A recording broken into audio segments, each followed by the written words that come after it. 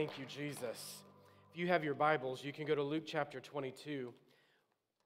While you're going there, just a couple of things. One, if you are prepared to get water baptized, we're going to do that at the end of service. And then maybe you're not prepared, and the Lord just might speak to you during service that you need to jump in and bury some things in the baptismal. And so I just want to encourage you today that if that's you, and you say, well, I didn't come prepared, I don't have a towel or clothes or anything like that, well, that's okay. We have all that for you in the back, and we have a team of people that will help you back there. So if you make that decision, the Lord maybe will prompt you or stir you during service. Just when we dismiss you, just go ahead and be a part of that. And if you came prepared for that, then we'll be doing that at the end.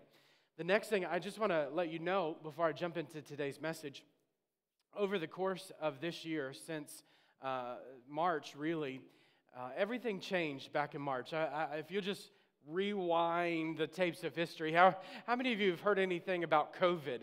And if you haven't heard about it, you've been hiding under a rock somewhere, I'm sure. But anyway, we have everything in our church changed back in March. And prior to March, I was sharing with some of our staff this week that we were gearing up for this time of year. We were preparing to do a walk through Bethlehem, which was going to be a guided tour through the building of all the sights and sounds of Bethlehem at the time of Christ's birth. And we're still going to do that, obviously not this year, but we're still going to do that.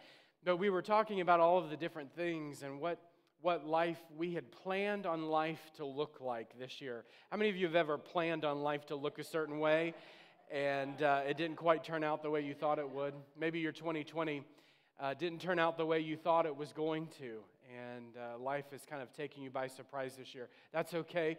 Jesus is not surprised. He's not off of his throne. He's still ruling and reigning all things by the word of his power. He's still directing the steps of your life. He's still ordering your steps. Come on, somebody. I'll preach myself happy this morning. If you won't go with me, that's okay. Though none should follow, still I will go, Lord. I'll still preach if you're going to go or not. But anyway, so since March, we have really turned our church into an outreach distribution center. We've really become a distribution disaster relief center almost. It brings back memories of hurricane relief and such in the South. But anyway, that being said, we have served over 2,000 families since March. That's unique individual families representing nearly 7,000 people. I want you to think about that. Prior to March, we were serving 80 to 100 families at Night of Hope, and now we've gone to 500 families in one night through drive-through. I mean, we are rocking it out in that regard as a church, literally, and to see you, the church, meet the needs of our community in such a tangible, practical way and be Christ, be the hands and feet of Christ, has been absolutely incredible to watch. But we have 7,000 names of people that need not just groceries, they need the love of Jesus Christ, and they need a church family. Amen. Good preaching, Pastor. I'm glad you're amening with me this morning. And so after the first of the year, we are going to make a intentional effort to intentionally go out and reach out to those 7,000 people and get them here in the church and make them part of our church family. Of course, if they're willing, we're not going to drag them kicking and screaming to church. Although, if you decide to do that, don't tell me about it. But anyway, so we're going to make a conscious effort, very concerted effort. If that interests you, if that sounds like something, hey, I would be really interested in being a part of that, please let us know. We're going to be giving out information about that. We're going to provide a little bit of training and how to do that in a COVID-friendly, safe way and still go out door to door to those homes and minister to those families. So we want you to be a part of that. You're going to be getting information on that. After the first of the year, we'll be having ministry fairs and information. You'll be seeing things, if you've been with us for a while, some of the things that you'll see happen in January, like, oh, we've done that before. I remember doing that. Yep, we're starting to look like normal again. So just be on the lookout for those things. In Luke chapter 22, I want to continue our series today on Christmas hope. And I want to take a look at the hope that we have in Christ's crucifixion and the cross. Last week we took a look at the hope that we have in Christ coming in the cradle, in the manger, in the feeding trough. Today I want to take a look at the cross of Christ. In the most heinous act of all time, in the most wicked display of the wickedness, the just depravity of humanity, we find hope. And I want to say to you today from the outset, we think about the baby, this innocent Christ, the innocent baby Jesus who was born in a manger, born in a feeding trough, born in a watering trough for you and I. This same Jesus, this same baby, his purpose, his intent in coming was to be led like a lamb to the slaughter. This baby that was wrapped in swaddling cloths, this baby who the shepherds worshiped, this baby who the wise men came to see, this little infant, innocent baby was intended to go to the cross for you and I. That is why he came. That's why God came. He stepped into the form of humanity. That's why God came and manifested himself among us as a man. He came under the law. He came as a baby for you and I. And in this demonstration of the wickedness of man and the most horrific death imaginable, we find hope. That tells me that today, no matter what you're facing, what you're going through, no matter what comes your way, you can find the hope of Christ in the middle of it. The Bible tells us that for the joy that was set before him, he endured the cross, despising its shame. That in the middle of the depravity and the wickedness of man, Christ found his joy, and so can you. In the middle of depravity, in the middle of the wicked humanity in which we live, you can find hope in Christ. In John chapter 18, it says, "For this cause I was born." Jesus was being questioned, and he said, this is the reason that I was born. I have come into the world that I should bear witness to the truth. Jesus came for you and I to be our Redeemer. He came to bring truth, to bring the reality of the salvation message to you and I. And Isaiah tells us that he was a tender plant, a root out of dry ground, that he would have no form or comeliness, that we should even look at him. He had no beauty that would attract us to him. There wasn't anything, I said it last week, about Jesus that would cause us to look at him and say, wow, he looks like a charismatic guy. I'd really like to follow him. He looks like a really cool guy. He looks, like he shops at Banana Republic and he's got the trendy look going on. I really want to follow him. He's the trendy guy. No, there was an anointing on his life. How God anointed Jesus of Nazareth, Peter said, with the Holy Ghost. And he went about doing good and healing all those who were oppressed by the devil. There was an anointing on the life of Christ that attracted men and women to him. If you think about the birth of Jesus, the coming of Christ, everything about his life, everything that he was born into, led to suffering.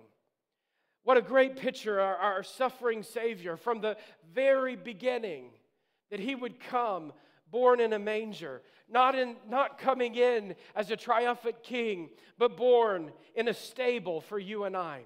He was born out of marriage. I think about the suffering that would come with that in that day. I mean, he was scorned.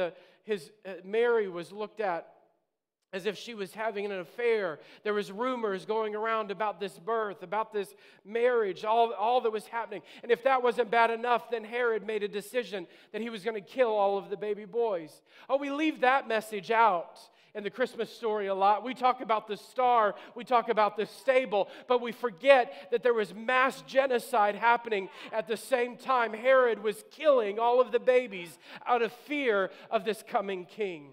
I want to say it's happening in the days in which we live. It hasn't changed.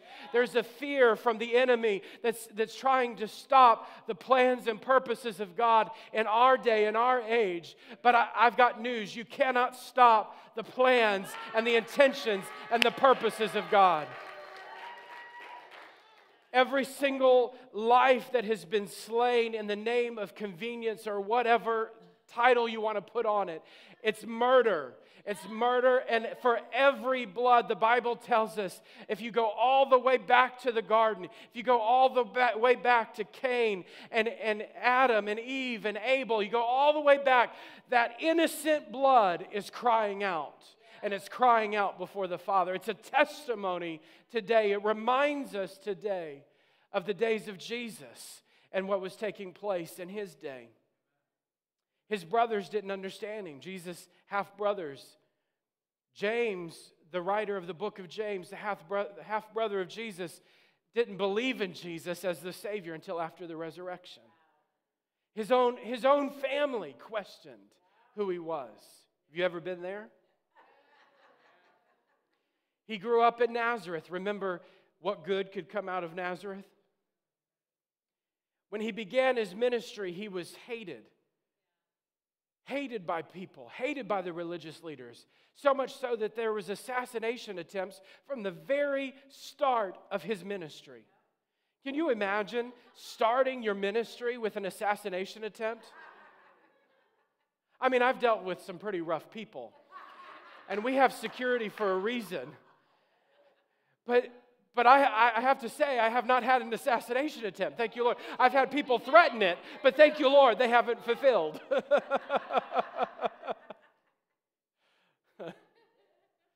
He had arrest warrants on him. He had arrest warrants. People from the start of his ministry wanted him arrested, wanted him in jail. He was creating a stir. The religious leaders wanted to kill him, and his closest friends betrayed him. The people who knew him, who were closest to him, his best buds swore that he never knew him. All of those that were close to him ran off in hiding, and one of his own, the one responsible for the ministry finances, betrayed him and had him murdered. In Luke chapter 22, and starting in I'm going to go to verse 39. They had just finished the evening, the Last Supper. In verse 39 it says, coming out, he went to the Mount of Olives, as he was accustomed. And his disciples also followed him.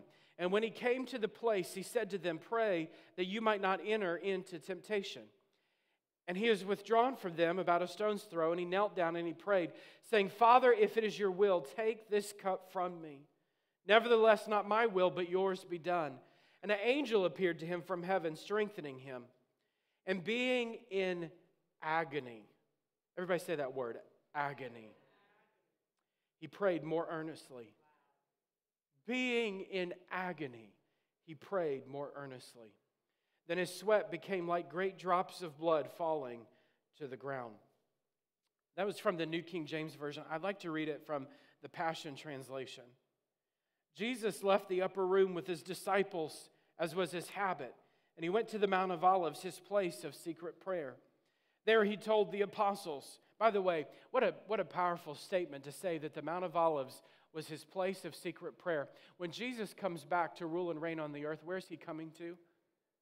The Mount of Olives. The Bible says that when Jesus comes to the Mount of Olives, that the mountain will be split, and the water reservoir that's under that mount, which scientifically has been proven, the water that is under that mountain will flow out.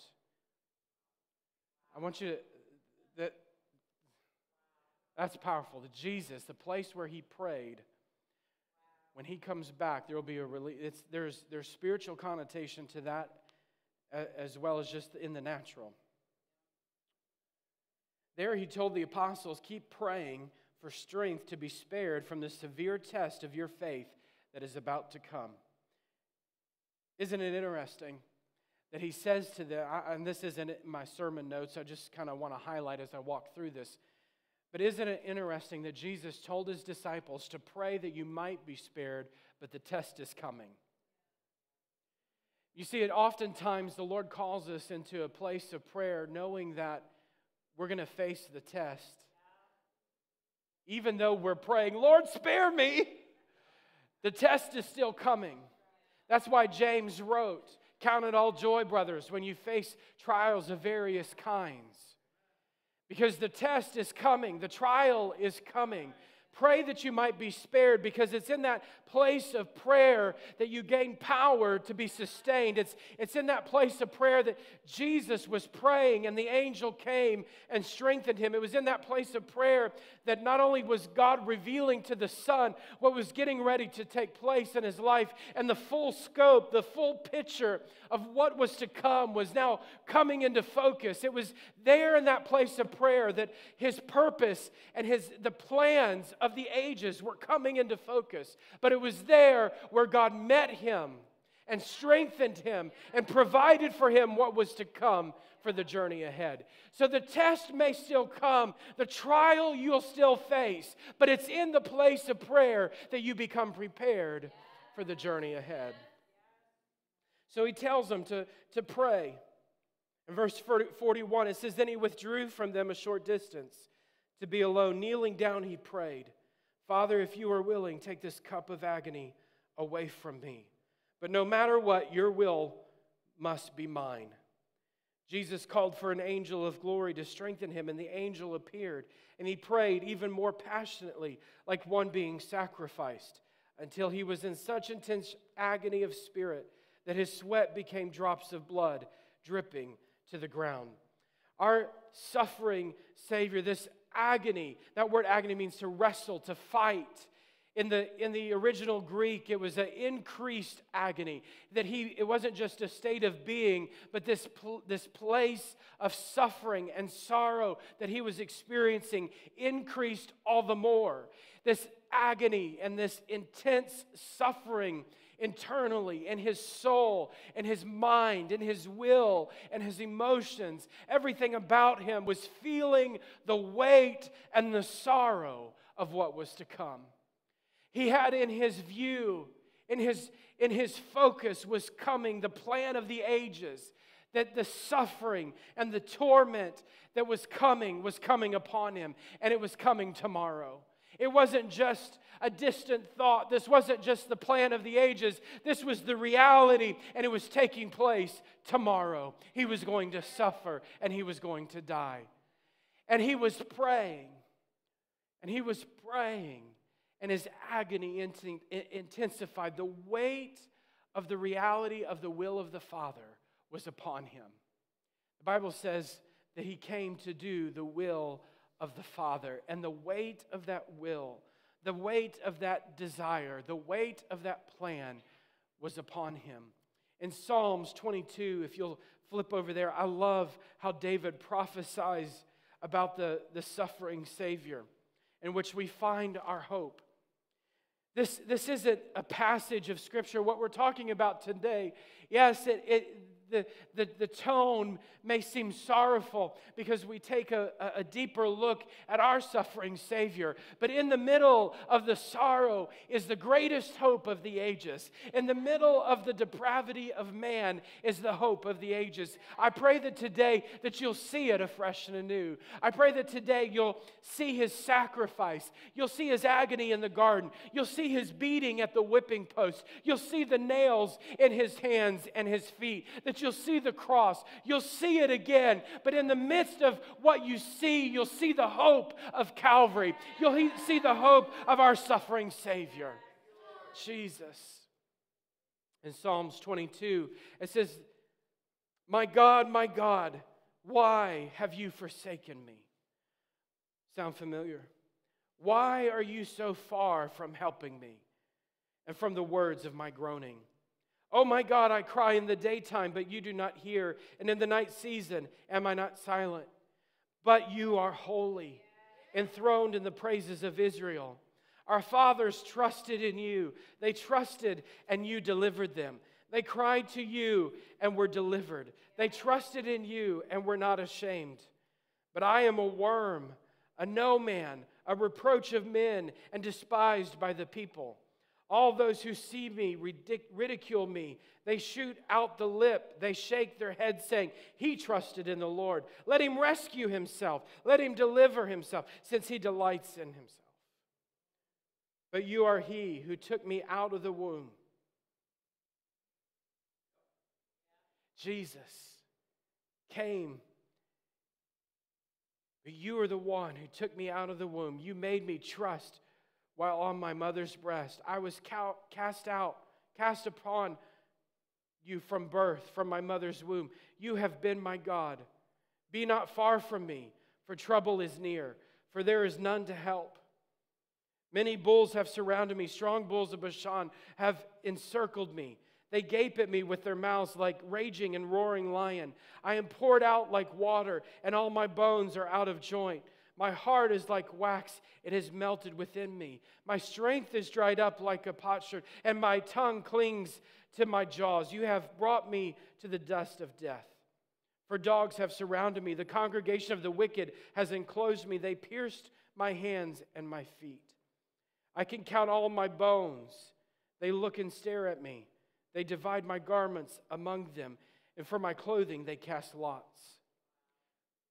Hundreds of years before the crucifixion ever took place, God in His great wisdom and mercy showed David in his place of worship, in his own experience, a prophetic glimpse of what was to take place on that day. What were the apprehensions that Christ saw? What caused Him to endure such agony? In Matthew chapter 20, it says, "Are you able to drink the cup that I'm about to drink?" He was drinking in the cup of God's wrath upon humankind. The cross was the place of agony and pain. In the garden, God opened up for Christ all of the pain and the weight and the suffering that He was to endure. Matthew records 3 prayers that Jesus prayed. He said, "Oh, my Father, if it is possible, let this cup pass from me. Nevertheless, not I will, but as you will. My Father, if this cup cannot pass away from me unless I drink it, your will be done." Matthew says he prayed a 3rd time and he said the same words. The reality of what was coming was upon him.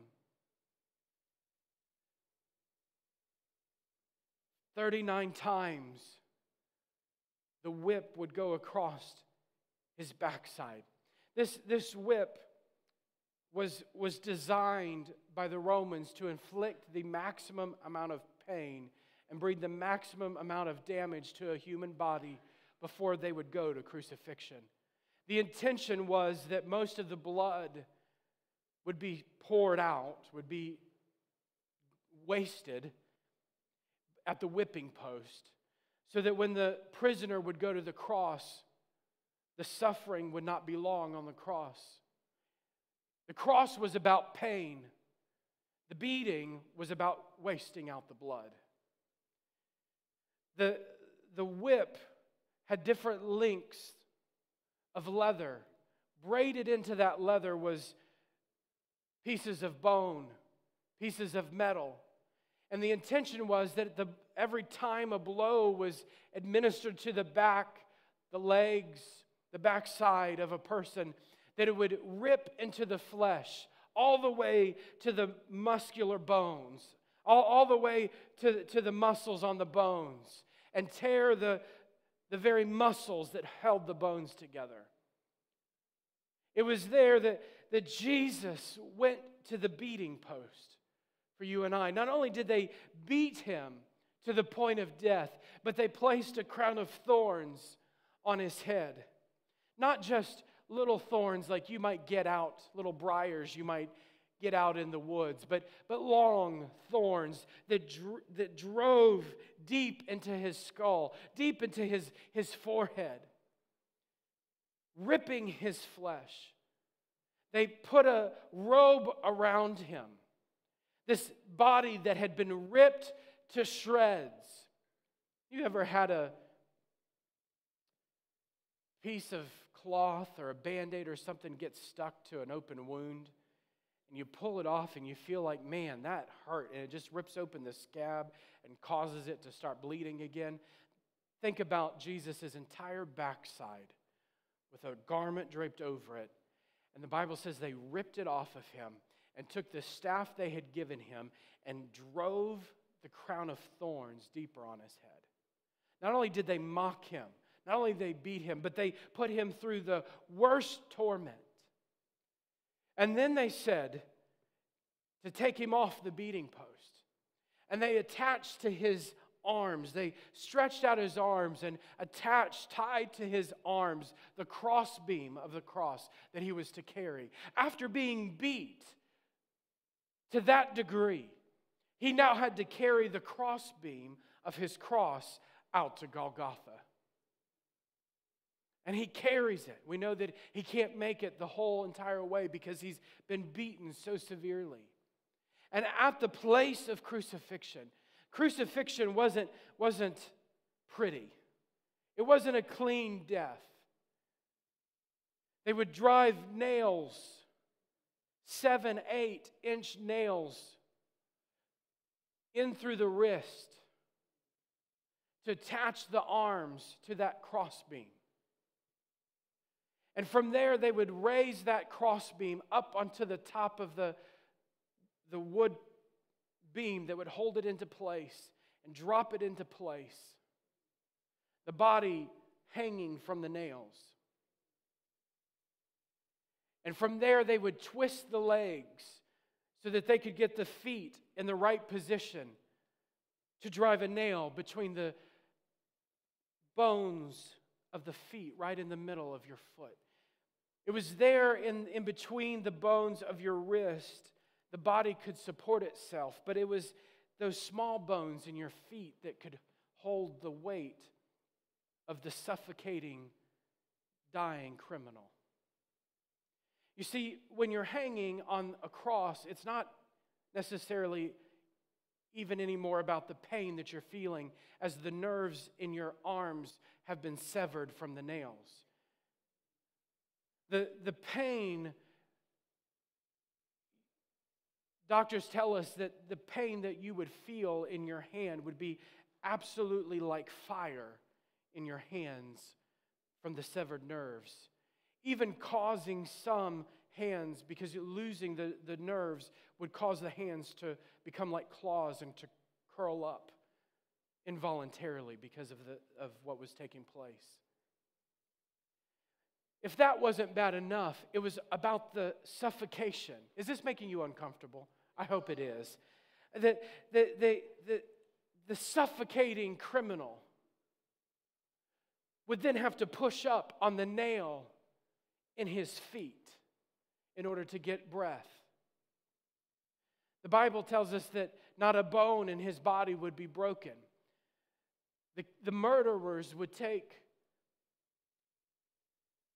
a device, a hammer, something, and would break the bones of the legs of the victims so that they would suffocate.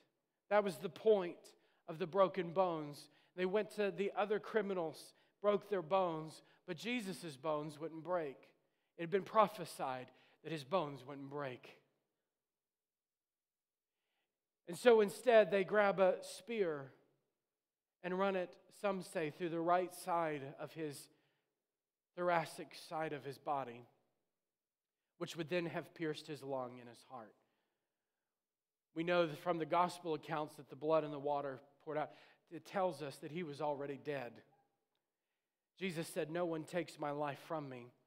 I willingly lay it down." Every step of that process, every step of the death was prophesied. It was prepared beforehand for you and I. Every step of that crucifixion, from the beating to Judas to the death on the cross and how he died, was prepared beforehand for you and I.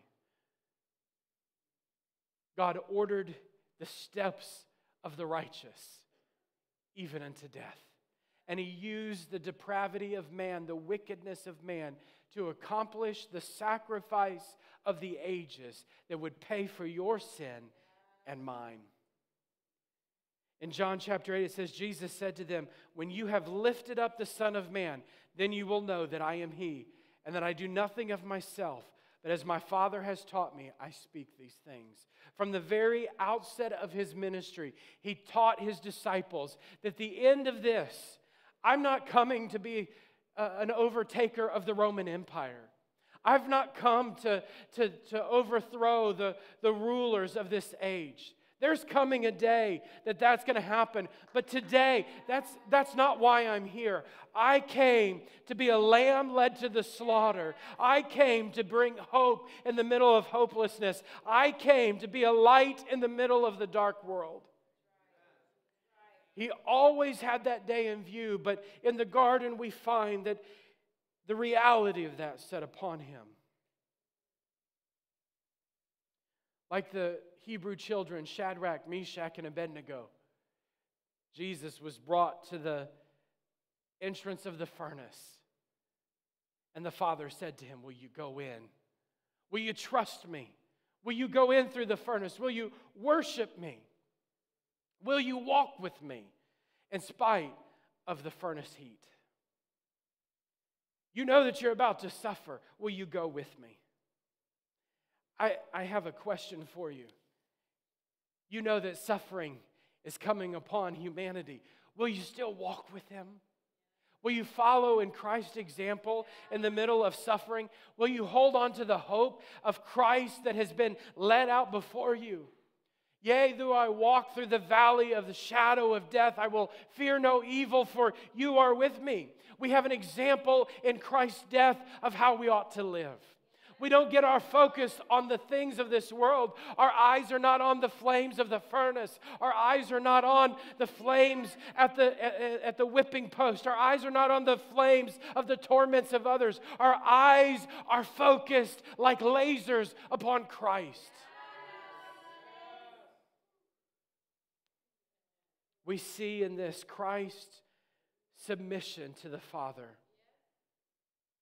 He was absolutely overwhelmed with agony, but it was from a deluge of his love for sinners. For God so loved the world that he gave his only Son. There was quite the deluge of grief, but with it was his ocean of vast love for you and I. He submitted himself to the will of the Father. It was the corruption and the wickedness of men that contrived and affected his death. It was the wickedness of men that agreed with Judas. It was the wickedness of men that betrayed him and that apprehended him and bound him and led him away. It was by men's corruption and wickedness that he was arraigned and falsely accused and unjustly judged. It was by men's wickedness that he was reproached, mocked, and spit upon. It was by men's wickedness that Barabbas was preferred before him. It was men's wickedness that laid the cross upon him to bear and that nailed him to it and put him to such a cruel and inhumane death. Isaiah tells us, unto us a child is born. Unto us a son was given. Unto the depravity and to the wickedness of humanity, a son was given.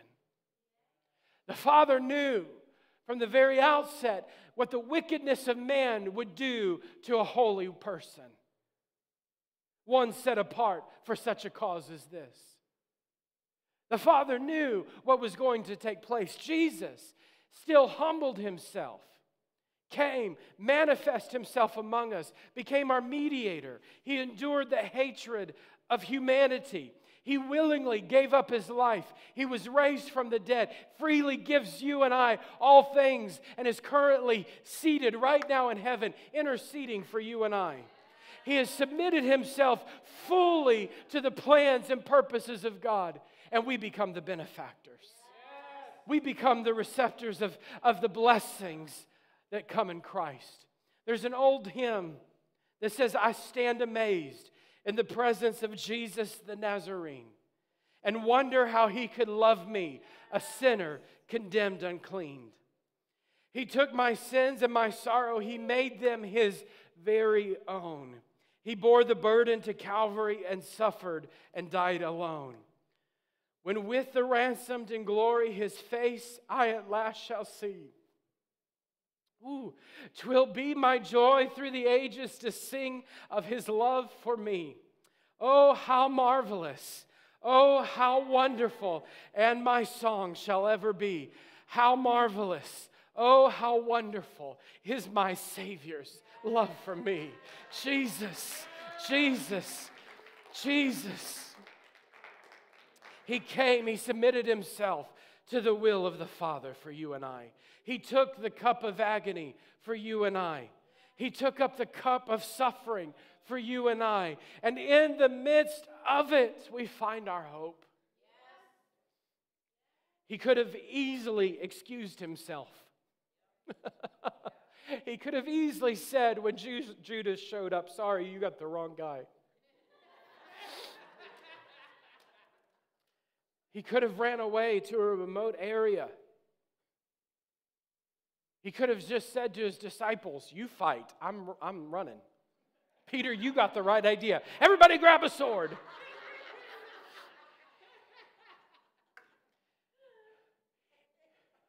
If it were in today's generation, there would have been somebody filming it on Facebook Live, trying to excuse him from what was to come.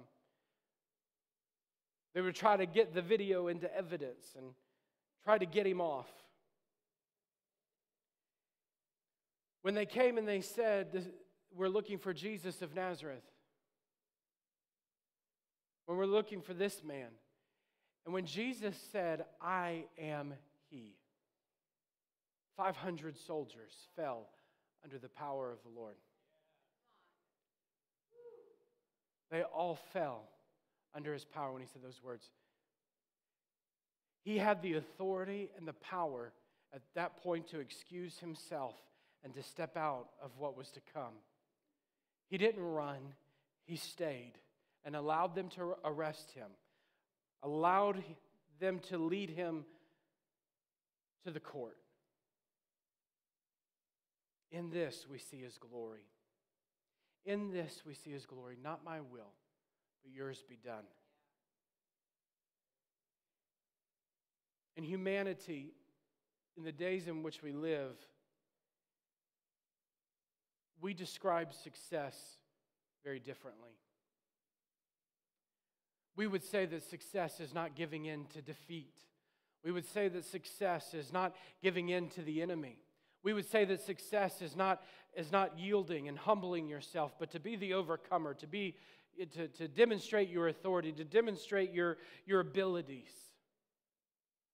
We would define success as a lot different than what we find demonstrated for us here in the Scripture. Jesus humbled Himself, emptied Himself of all of that heavenly glory to become a man, laid it aside, stepped into humanity for you and I.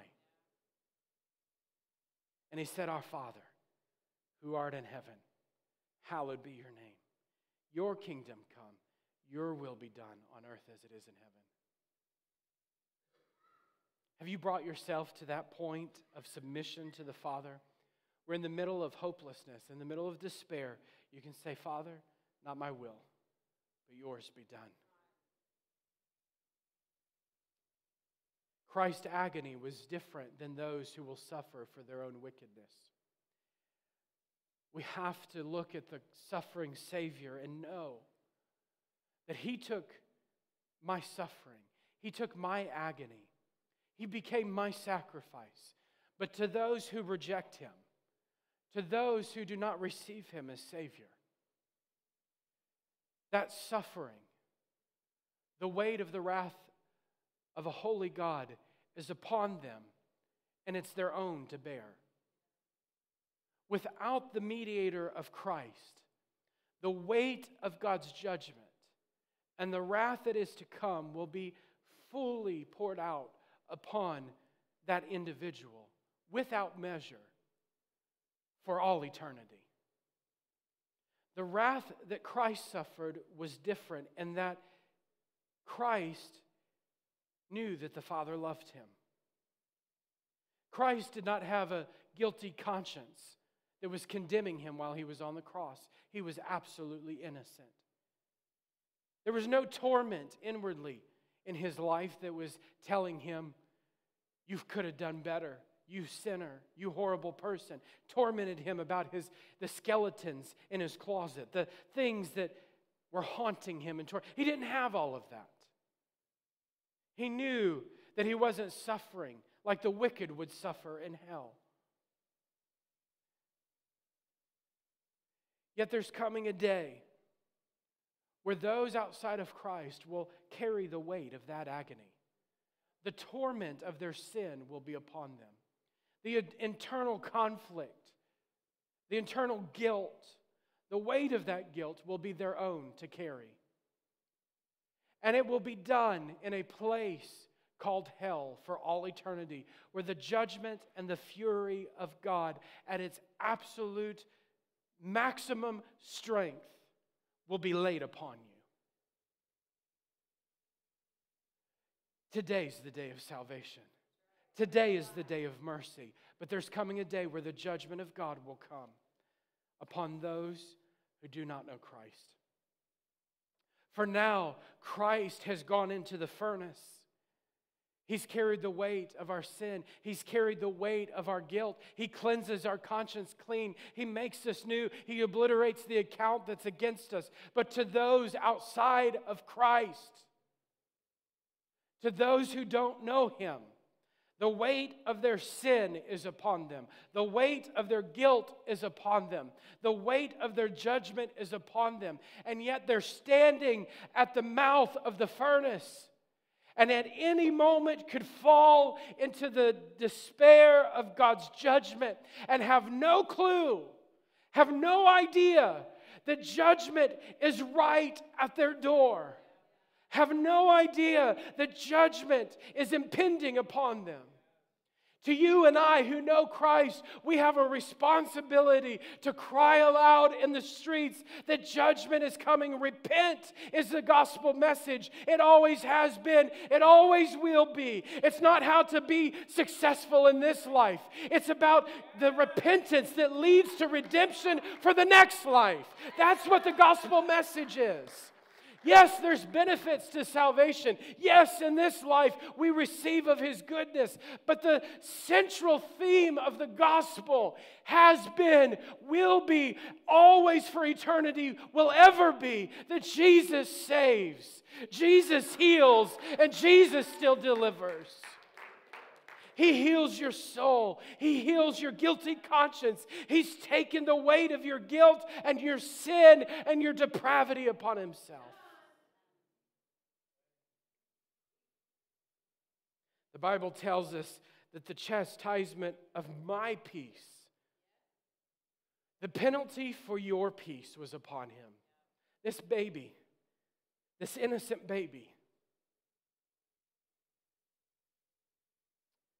this innocent child. I have to stop and think for a moment.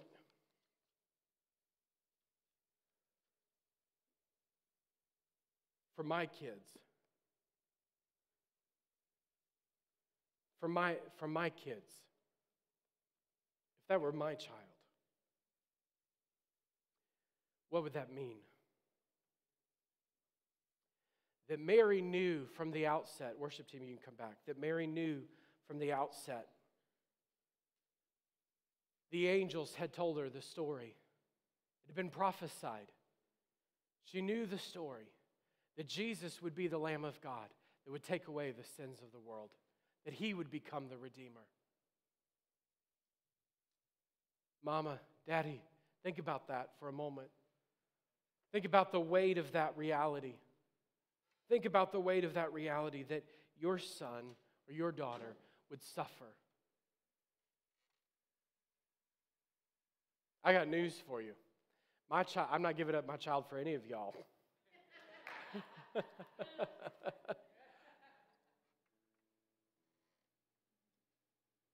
And you would probably say the same. You wouldn't allow them to go through such horrific death or experience, to be ridiculed. You would stop it at all cost. Heather and I were talking about this week, what would we do if someone kidnapped our child? There was a situation going on in town. A kid had run away with someone, and we were talking about that experience, what would we do? And I said, oh, I wouldn't stop. I would probably give up everything I do. I would be all focused on finding my child. Do everything I could to figure out where he or she was, which, whatever the situation was.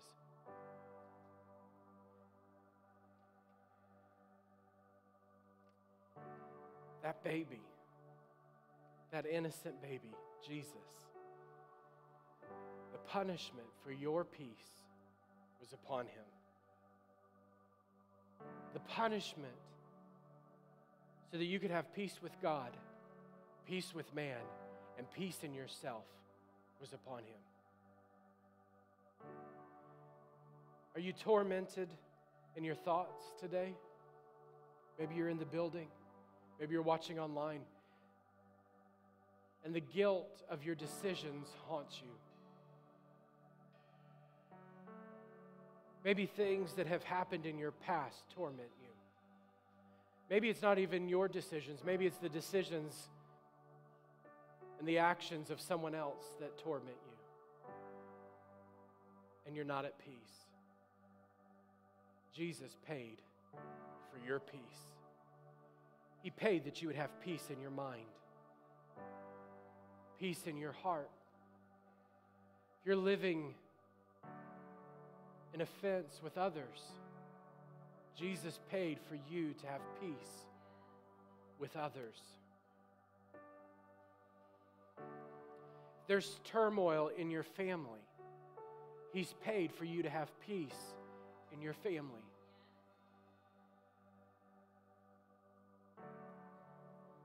Jesus took the agony of your sin.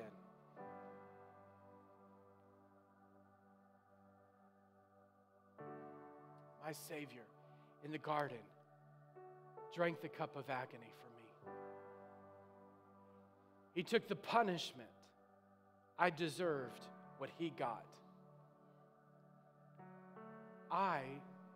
We say this as Christians all the time, it should have been on the cross. And we make it nice and put it over our baptistries in the front of our churches. But it's the most horrific death. He took it for me.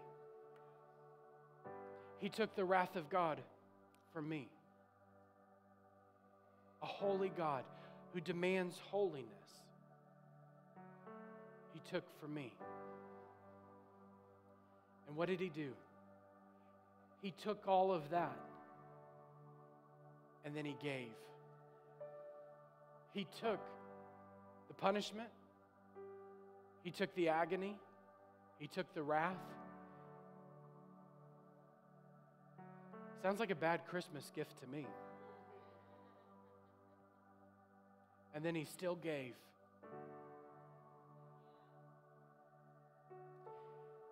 He declared me justified. He said, you're guilty, but I'm going to declare you innocent. He redeemed me. He came into the room where I was and said, you're mine. And I'm going to give my life to buy you out of the enemy's lies. He's glorified me and is glorifying me. He's taking this physical, natural, carnal shell of a human that I am, and He's changing me, transforming me. And someday I will be glorified. I'll have a new body. I'll be living immortally, eternally. He has seated me in heavenly places with Him. I no longer bear the identity. I want you to think about for a moment. Out ahead of the crucifixion, when they would crucify someone, a centurion soldier would walk ahead of the convicted, carrying a sign. And on that sign, it would identify who the person was, who the convicted was behind them. And they'd carry a sign so everybody they passed would know this was Jesus of Nazareth, King of the Jews. They attached that sign to his cross, Jesus of Nazareth, King of the Jews. They had to do that so that people would know. They were so mutilated, so badly mutilated, people, you couldn't even identify who they were. By the time that they were being led out to the crucifixion hill, they had to have a sign to know who they were. You have been so badly mutilated by sin. The depravity of humanity has marred the image of God in your life. The sinfulness of this world that you were born into mars the uniqueness of what God made you to be. So much so that we attach signs to our lives to try to tell everybody who we are, how we're going to be successful, what's our identity. We try to find our identity in the things we do, the roles we play, and we put these signs all over. Jesus says, give me the marred identity. I've made you in my image. And he restores us. He restores my soul. He restores my identity. He restores my mind. He restores my will. He restores my emotions. And he seats me with him. He places me in a heavenly seat, in a royal seat. His identity. I sit with him. He's seated at the right hand of the Father, and I'm seated with him. As a son or daughter of God, you're seated with him. He's called you a joint heir. Everything that's in Christ is accessible to you and I. He's anointed you. The same power with which God anointed him is upon you.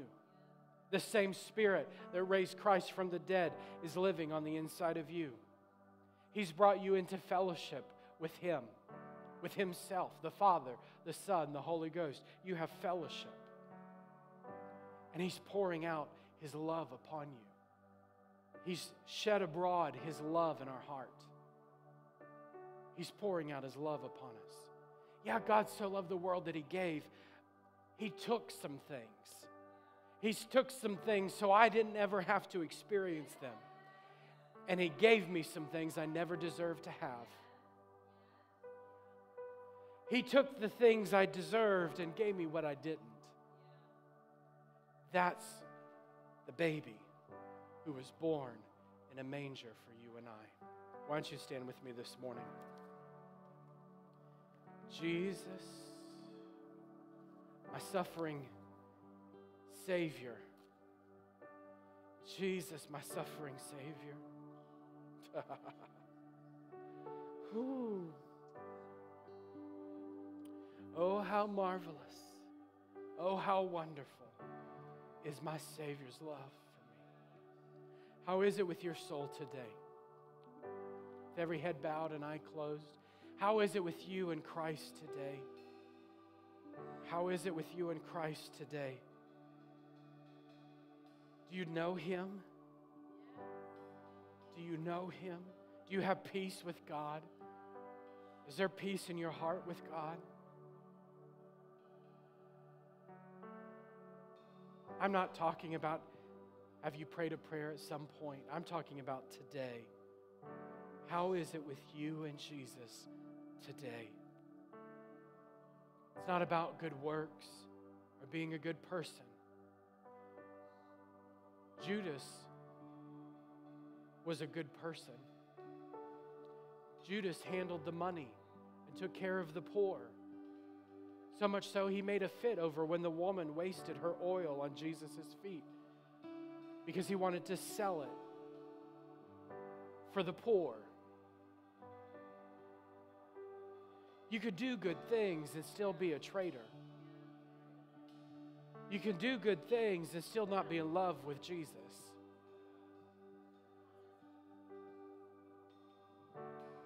How is it with your soul? Every head bowed, every eye closed. If you're here this morning and you say, Pastor, I need to be at peace with God. I need Him to forgive me. I want Him to be the Lord of my life. I need salvation today. I need this gift. I need Christ's gift of salvation today. If that's you and you're here this morning, I want you to just lift your hand wherever you're at. Say, Pastor, that's me. I want to pray with you this morning. There's no embarrassment in this. It's just saying, Lord, I need Jesus today. And I'm going to make a public statement. I need Jesus today. Just lift your hand in this place. Anyone this morning, I need to be at peace with the Lord today. God bless you. God bless you. Anyone else this morning? If you're watching online, how is it with your soul? Do you need Christ today? We're going to pray in just a moment. And as we do, I want you to pray with us. And then I want you to go on our website. Tell us that you prayed with us. If you're watching us, I want you to go on our website, ccakron.org. In the middle of the page, it says Virtual Connect Card. Fill that out so that we know that you've prayed with us today. Anyone else this morning, I need to make Jesus Lord of my life today. Just raise your hand before we move on. Thank you, Jesus. I want us all to pray together. I want you to pray out loud so you can hear yourself. We're going to pray together. There's no special magic in this prayer. It's just a prayer, us praying together, a prayer of faith together. Everybody together. Dear Jesus, I believe that you died for me. I believe that you rose again. Be my Lord. Be my Savior. Forgive me. I believe I am a new creation in Christ. The old is gone. The new has come. Thank you, Jesus. Thank you, Jesus. Thank you, Jesus. Thank you, Jesus. Thank you, Lord. Now listen.